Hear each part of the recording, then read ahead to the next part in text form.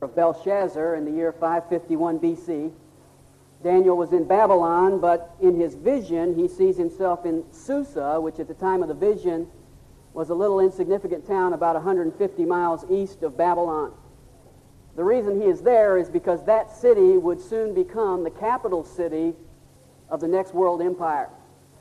And Daniel sees that depicted in his vision in verses 3 and 4 as a ram who had two large horns, one longer than the other, and the longest one came up last. And this ram butted its way west and south and north, conquering all beasts and taking over the world. And in verse 20, Daniel is told that this ram is the Medo-Persian Empire. And then in verses 5 to 8, he sees a goat coming from the west. It's traveling so fast that it's not even touching the ground. It has a big horn between its eyes. It, in anger, rushes at the ram, shatters its horns, throws it to the ground, and tramples on him. And in verse 21, Daniel is told that this goat is Greece and that the big horn is its first king. Now, 12 years after Daniel's vision, the Medo-Persian Empire came like that ram and conquered the known world. Nearly 200 years later, Greece came from the west under their first king, Alexander the Great. He raced across the known world, trampling down the Medo-Persian Empire and everybody else until he finally ran out of kingdoms to conquer. And just when he was at his strongest point, verse 8 says, this horn was broken and four horns came up in its place. Alexander died at the height of his power and left the kingdom to four of his generals. Which brings us to our passage this morning, beginning in verse 9. Now in verses 3 to 8, we saw the big horn, Alexander the Great. Now we're going to see the small horn in verses 9 to 14. Verse 9 says, and out of one of them came forth a rather small horn. Out of one of them. Out of one of who? Well, out of the four horns in verse 8. Alexander divided his kingdom among Cassander, Lysimachus, Seleucus, and Ptolemy. It's out of one of those four that this little horn comes along. Now, who is this? Well, some Bible teachers have assumed that this is the Antichrist. And the reasoning for that is that the little horn in chapter 7 was the Antichrist. Therefore, the little horn in chapter 8 must be the Antichrist, because why would God put two little horns so close together unless they're the same guy? But if we look carefully, we will find out that they're very different. Because in chapter 7, it says that that little horn came up among the 10 horns on the fourth beast. Now, if you haven't been with us, you're probably shaking your head at this point. But if you've been with us, you'll remember that the fourth beast is the fourth major world kingdom, which is Rome. So in chapter 7, the little horn comes up among the 10-king confederacy of Rome. In chapter 8, this little horn comes out of one of the four horns of the goat, which is Greece. So the little horn in chapter 7 comes out of Rome. The little horn in chapter 8 comes out of Greece. So they're not the same horn. You say, well, then why are they both depicted as little horns? Well, we know from our study that horns represent what? Kings. And they're both kings. But I think there's another reason, and I think it's more important, and that is they're both depicted as little horns because one prefigures the other. I think that this little horn that rises up at the end of the Grecian Empire pictures for us the little horn who's going to rise up at the end of the Roman Empire, or in that future revived Roman Empire, which is the Antichrist. So who is this small horn? Well, when we look back at the history of those four kings who divided up the Greek Empire, we find a rather interesting individual. The eighth king in the Seleucid kingdom was a fellow by the name of Antiochus IV. Now, unless you're a student of Jewish history, you may not have heard of him. He came along about 150 years after Alexander the Great, and he reigned from 175 to 164 B.C. He wasn't actually supposed to be king. Actually, his father was king, and his older brother became king.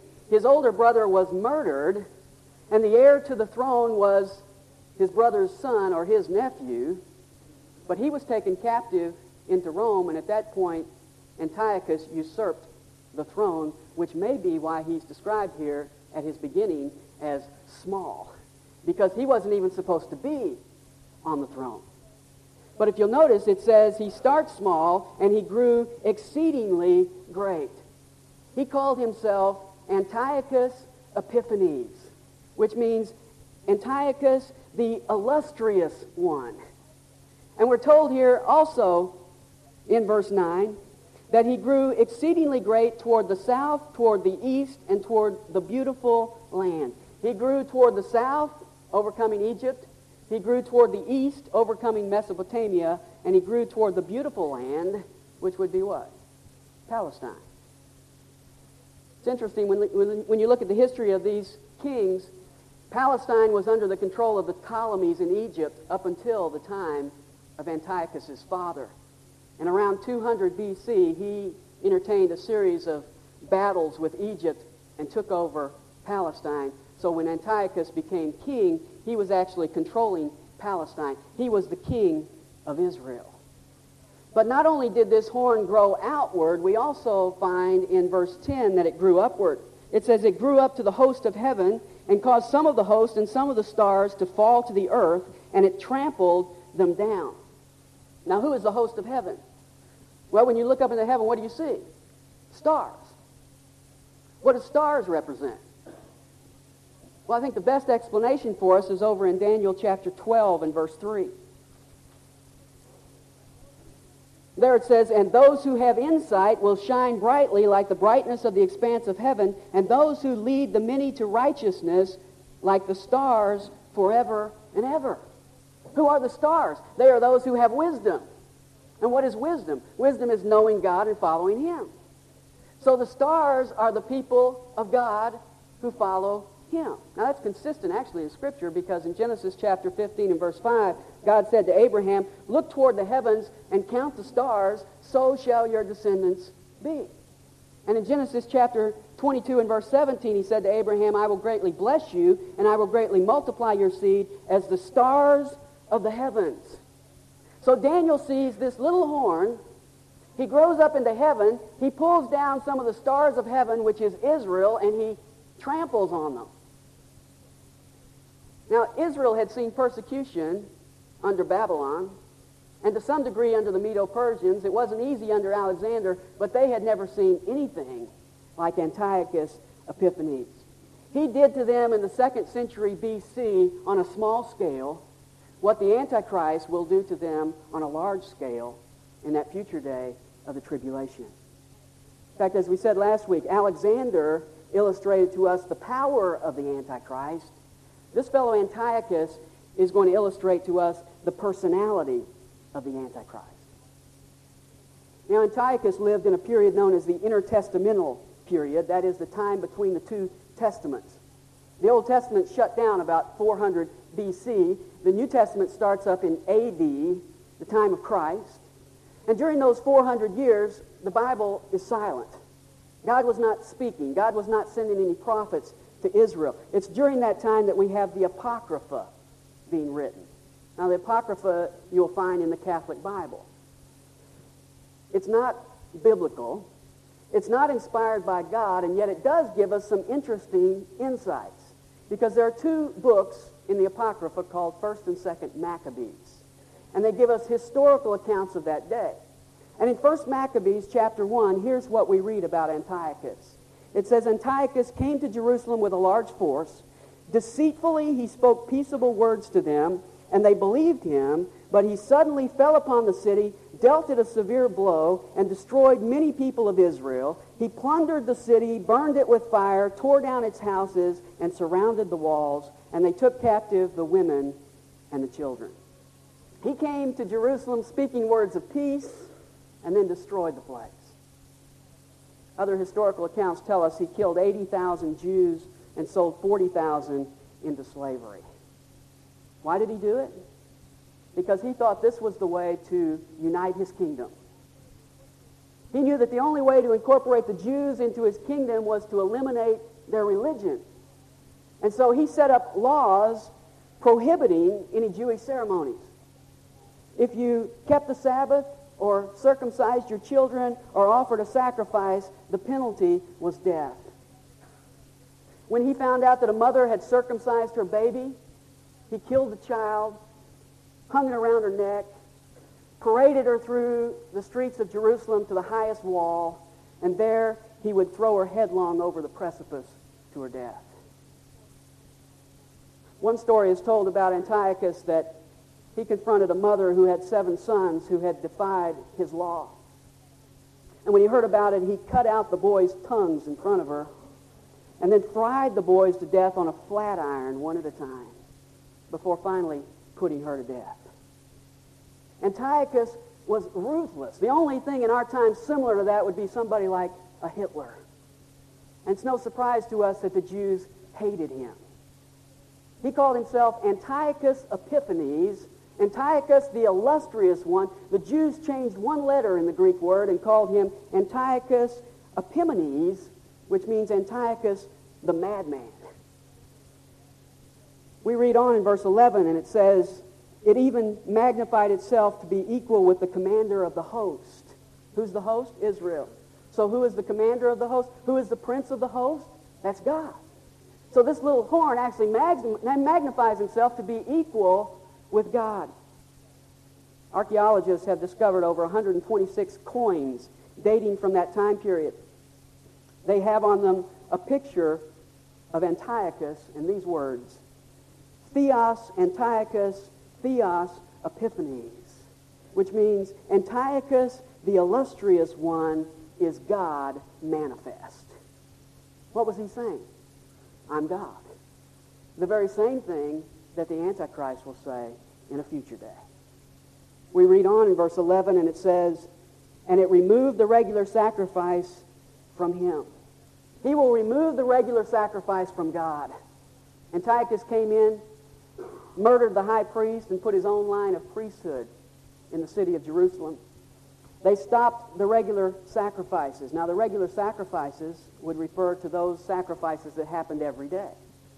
They're recorded in Numbers 28:3. At sunrise and at sunset, every day, they would take a male lamb, 1-year-old, and sacrifice it. Antiochus put a stop to that.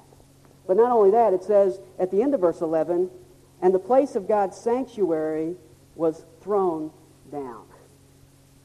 In 169 BC, 1 Maccabees chapter 1 describes how Antiochus came into the temple. And he took the golden altar, he took the lampstand that was in the temple because he wanted it for a light for himself.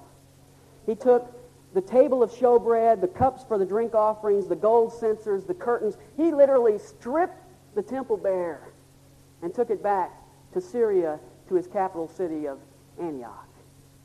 2 years later, in 167 BC, he took a pig and sacrificed it on the altar in Jerusalem. And of course, a pig is an unclean animal. And this was the most offensive thing he could do to the Jews and to God. And then after he killed the pig, he took the blood from that pig, went inside the temple, and sprinkled it all over the inside of the temple. And then they cooked that pig, and we're told that they took the meat and stuffed it into the mouths of the priests. And then he set up an idol to Zeus in the temple of God at Jerusalem. And that incident is later referred to in Daniel chapter 11 as the abomination of desolation. The most abominable act he could think of against God and his people. Verse 12, and on account of transgression, the host will be given over to the horn along with the regular sacrifice, and it will fling truth to the ground and perform its will and prosper. This verse tells us that the host, that is Israel, was given to this little horn. Also tells us the regular sacrifices were given to him. Now, who gave them? Well, the commander of the host, the prince of the host gave them. That is, God gave them over to him. And not only that, but it says, it will fling truth to the ground. What's that mean? Well, listen to these words out of 1 Maccabees chapter 1. It says, the books of the law which they found, they tore to pieces and burned with fire. Where the book of the covenant was found in the possession of anyone, or if anyone adhered to the law, the decree of the king condemned them to death. To be caught possessing the Old Testament scriptures was a capital offense. You say, well, why would God let this kind of thing go on? And why would God allow him, as it says at the end of verse 12, to prosper? Well, I think we find the answer to that in the beginning of verse 12. Because there it says, on account of the transgression, God gave the host into his hand. Because of the sins of God's people, Israel, he turned them over into the hands of this Antiochus. And so the purpose was that God used Antiochus to chastise his people because of their sin, which is the very purpose he's going to have in mind for Antichrist in a future day when he's going to give Israel over into their hands during that tribulation period to chastise them and really purify his people. You say, well, how long would God put up with this? Well, look at verse 13.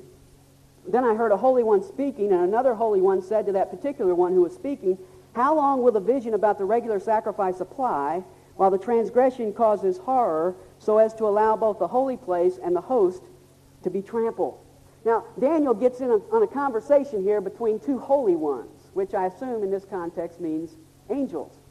And one of the angels asked the question that I'm sure was foremost on Daniel's mind, how long is God going to let this go on? And the other angel answers the question, but if you'll notice in verse 14, he directs the answer to Daniel. And he said to me, for 2,300 evenings and mornings, then the holy place will be properly restored. 2,300 evenings and mornings. Now, this precise time period has been understood by interpreters two different ways. One is that it refers to 2,300 24-hour days, taking the expression evening and morning as it's used in Genesis chapter 1, and there was evening and there was morning, one day. The other way to take this is as 1,150 days composed of 1,150 evenings and 1,150 mornings.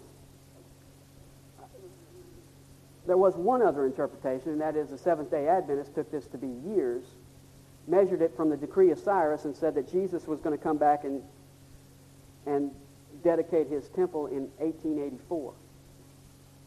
I don't know anybody who holds that position anymore.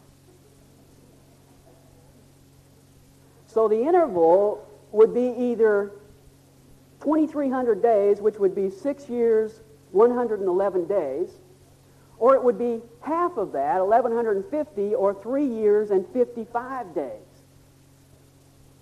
Now, personally, since you asked me, I prefer the latter. And the reason is because of the context. The question is, how long will the vision about the regular sacrifice apply? And the answer is very specific, 2,300 evenings and mornings. Now, what happened in the evening and mornings?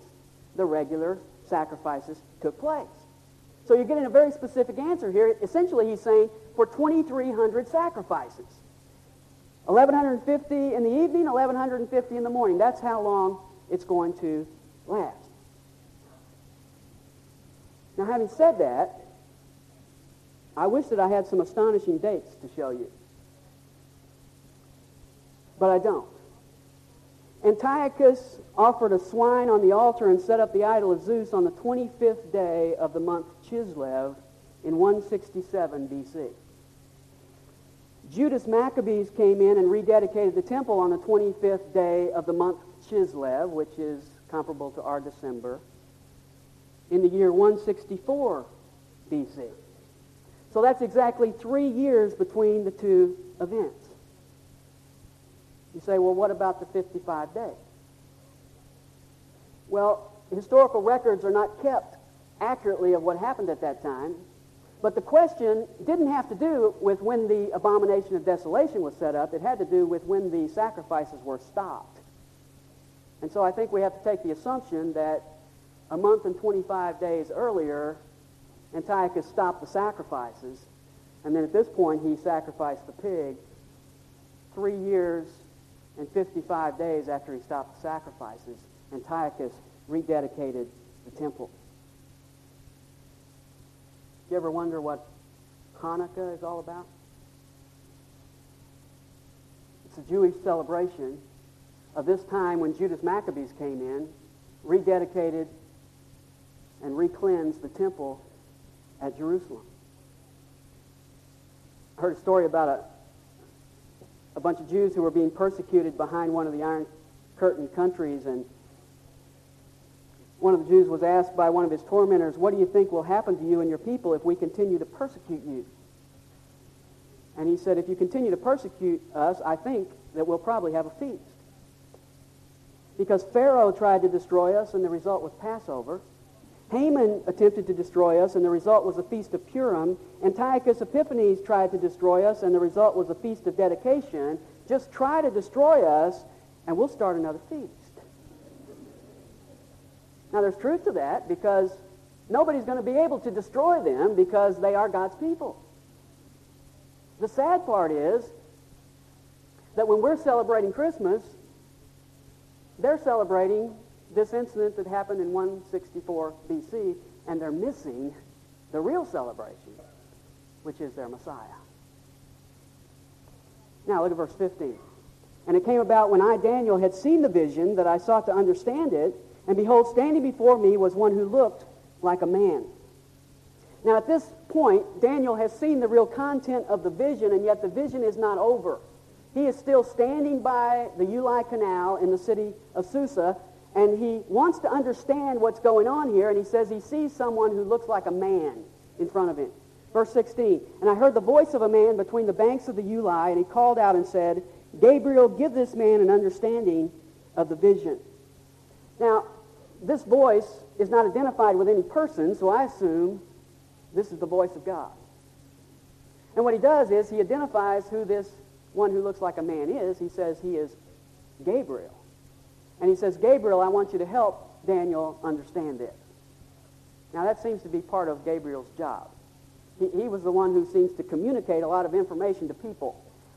In Luke 1:19, he's the one who announced to Zacharias that John was going to be born. In Luke chapter 1 and verse 26, he's the one who announced to Mary that Jesus was going to be born.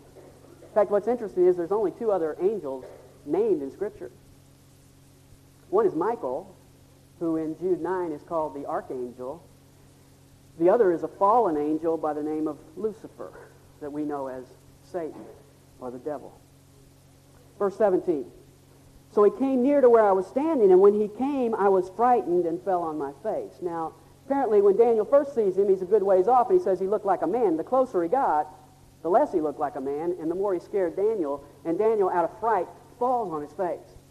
Similar reaction that John had in Revelation chapter 19 when he saw an angel, says he fell down as well. And it goes on to say, in the rest of verse 17, "And he said to me, 'Son of man, understand that the vision pertains to the time of the end.'" This vision takes you all the way to the end. Now, notice verse 18. "Now while he was talking with me, I sank into a deep sleep with my face to the ground, but he touched me and made me stand upright." While the angel's talking to him, he falls asleep. Now, I don't see that as him, deciding he's going to take a little nap. I take it here that he faints. Now, you don't have to worry about him because he's in a vision here. And verse 17 says he's already on the ground, so he didn't fall far. He just kind of conked over, which is kind of an interesting situation. He's awake having a vision, and he's asleep in the vision. If you can figure that out. But what I want you to notice is, it says in verse 18 that while Gabriel was speaking, Daniel fell asleep. So Gabriel touches him and stands him up again, and then he repeats his message in verse 19. See, that's something I have to do often. You fall asleep, and I say, "Did you get that?" We'll have to do it again. It's scriptural.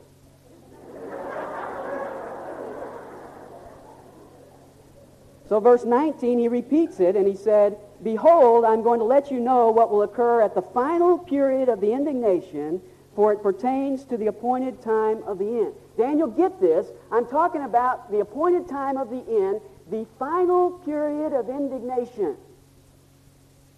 Now, what's the final period of indignation? Indignation means anger. Who's angry? God. Who's God angry at? Well, in this context, he's angry at the sin of his people, Israel. Well, let me ask you this. In those 1150 days ending in 164 BC, was that the final period of God's indignation on Israel? No. In fact, turn over in your Bible to Daniel chapter 11 and verse 36. Here it's speaking about the Antichrist, and it says, "Then the king will do as he pleases," that's the Antichrist. "He will exalt and magnify himself above every god, and will speak monstrous things against the God of gods, and will prosper until the indignation is finished, for that which is decreed will be done." When the indignation is finished, who's going to be on the scene? The Antichrist. So we know when we come back to Daniel chapter 8 that when Gabriel talks about the final period of the indignation, he's not talking about something that happened in the 2nd century BC. He's talking about something further down the road. And what he's talking about is that tribulation period that is yet future. In Luke chapter 21, Jesus spoke about the tribulation, and he called it the days of vengeance. He called it the days of the wrath to this people. What people? Israel. You see, that will be the nature of the tribulation period in the future. It will be a time of persecution when God will be refining his people. And what I see in this prophecy is that we have a preview in the 2nd century BC of the tribulation. Because there's a period of time there, almost 3.5 years, when the people of Israel would be persecuted by a prefigure of the Antichrist named Antiochus. And that prophecy that is fulfilled partially at that point also is going to be fulfilled in the future when the tribulation comes and the Antichrist is on the scene. And so this prophecy really has a double focus. It focuses on Antiochus in the 2nd century BC, but it also focuses on the Antichrist still in the future, because Gabriel says that's when it will ultimately be fulfilled. That's when what it's talking about. It's talking about the final period of indignation. Now, we have precedents for that kind of prophecy in Scripture. In Matthew chapter 24, Jesus gave a prophecy. He talked about the destruction of Jerusalem in 2 phases. He talked about the destruction of Jerusalem that would happen 40 years after him, but he used that historical fulfillment to leap also to a future day when there will be a more severe punishment upon Jerusalem in the days of the tribulation. And that's the process we see here. Now, let's see the interpretation. Verse 20. We've already seen this verse. He tells us there that the ram is Medo-Persia. He tells us in verse 21 the goat is Greece. The horn between its eyes is its first king, Alexander the Great. He tells us in verse 22 that when that horn is broken, 4 horns will arise in its place, the 4 kingdoms that would follow Alexander in the kingdom of Greece. And then in verse 23 he says, "And in the latter period of their rule, when the transgressors have run their course, a king will arise." In the latter period of their rule. In the latter period of whose rule? Well, back in verse 22, he's talking about 4 kings. Now, some have argued that 175 to 164 BC isn't the latter part of the rule of these 4 kings. But you know, if you study the rise of the Roman Empire, they started toward the beginning of the 2nd century BC and actually took about 150 years to come on the scene. What's interesting is that in 168 BC, the Romans conquered Macedonia, which was one of these 4 kings. So actually, Antiochus is on the scene as the very beginning of the end is spelled out for the Grecian Empire. And of course, when we relate that to the Antichrist, he comes at the very end of the times of the Gentiles. And then he goes on to say in verse 23, when the transgressors have run their course, or when corruption is at an all-time high, a king is going to come on the scene. He's going to be insolent and skilled in intrigue. Insolent means handsome and intimidating. I saw the coin of Antiochus. He didn't look that hot. But the Antichrist is going to be the kind of guy who walks in the room and everybody notices. And not only that, but it says he will be skilled in intrigue. Literally, that means he will understand riddles. Now, that doesn't mean he works crossword puzzles. That means he can solve problems. He's a guy who's going to come on the scene with solutions to the world's problems. Verse 24, and his power will be mighty, but not by his own power. What's that telling us? He's going to be energized by Satan. Now, that could apply to Antiochus to some degree, but that's ultimately going to apply to the Antichrist, because Revelation chapter 13:2 says about him that the dragon, Satan, gave him his power and his throne and great authority. He will be a Satan-possessed person who will be far more powerful than Alexander the Great and far worse than Antiochus Epiphanes. Look at the end of verse 24. And he will destroy to an extraordinary degree and prosper and perform his will, and he will destroy mighty men and the holy people. Antiochus destroyed 80,000 Jews. We know of the Antichrist in Zechariah 13:8 that he will destroy 2/3 of the Jews. Verse 25, and through his shrewdness he will cause deceit to succeed by his influence. Here's his tact. He will be skilled in deceit. He will be someone who comes on the scene and has people deceived into believing him. And what will they believe? Well, I think it's indicated in the rest of verse 25. It says, and he will magnify himself in his heart. One of the things he will have people believe is that he is God. Now, Antiochus attempted that. He didn't do real well at it. The Antichrist will do pretty well at it. Because in Revelation chapter 13:8, it says, all who dwell on the earth will worship him, except those whose names are written in the book of life. And then it goes on in verse 25 to say, and he will destroy many while they are at ease. He will come in under the prefix of peace and then be a destroyer. That was true of Antiochus. We read earlier in 1 Maccabees 1:30, deceitfully he spoke peaceable words to them. They believed him, but suddenly he fell upon the city, dealt it a severe blow, and destroyed many people of Israel. He came in preaching peace when they believed him, when they bought it, then he switched coats. Same thing is true of the Antichrist. He's going to make a peace covenant with Israel. We'll find that out in the next chapter of Daniel. Halfway through the covenant, he's going to break it. Then verse 25 at the end says, he will even oppose the prince of peace, or the prince of princes, but he will be broken without human agency.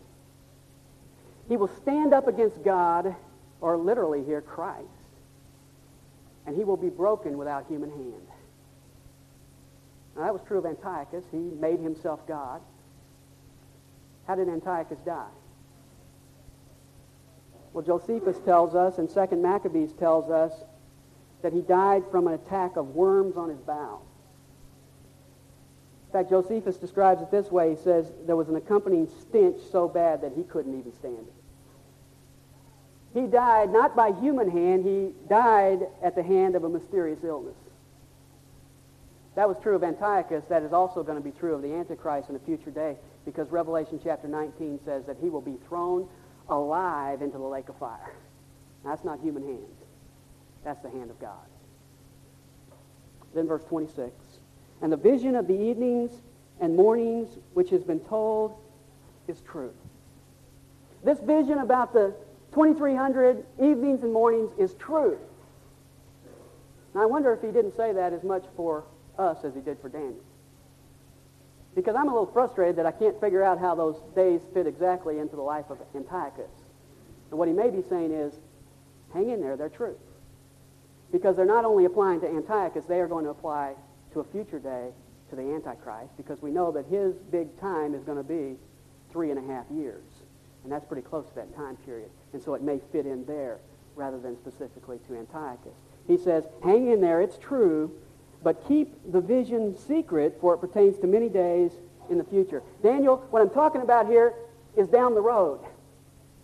It doesn't apply to you specifically. It's going to apply to the future. It's going to be in the future with Alexander and Antiochus and the Antichrist. So for the time being, I want you to keep it secret. I want you to seal it up. I want you to preserve it for those people down the road, which is us.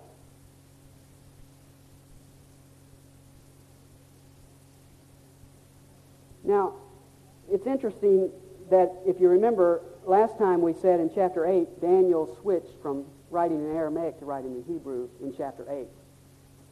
And I think one of the reasons he did that is because of this exhortation. He's writing along in Aramaic, which is the language of the Gentiles. He gets to chapter 8, and God says, and so he starts writing in Hebrew. Because this was not for the Gentiles. This was for down the road. This was for us. And then we see his reaction in verse 27. Then I, Daniel, was exhausted and sick for days. Then I got up again and carried on the king's business, but I was astounded at the vision, and there was none to explain it. This vision literally made Daniel sick. Why? Well, we're given some reasons here. Number one, because he was astonished by it. Number two, because he was confused by it. He said, I had no one to explain it. I understood parts of it, but I couldn't comprehend the whole. And then I think partly because he was distressed by the suffering that it talks about in the future of his people, Israel. Daniel got a little slice of God's plan for the future, and it wiped him out. And I can't help but think that we have the whole panorama laid out in front of us in Scripture. And some of us aren't even impacted by it. We have God's whole plan laid out for us, and a lot of us have the Bible blog. Oh, well.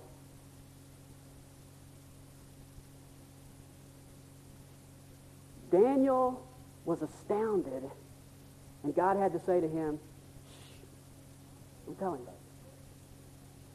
God's laid out for us the whole plan of history and the future, and he's not telling us, shh. He's telling us, tell it. We should be sick to death also, that we know that this world is doomed, and it may happen very soon. And it ought to motivate you and I to get out and tell the message, to get serious about the Word of God, and to share not only the bad news, but the good news, that we have a Savior who provides salvation forever.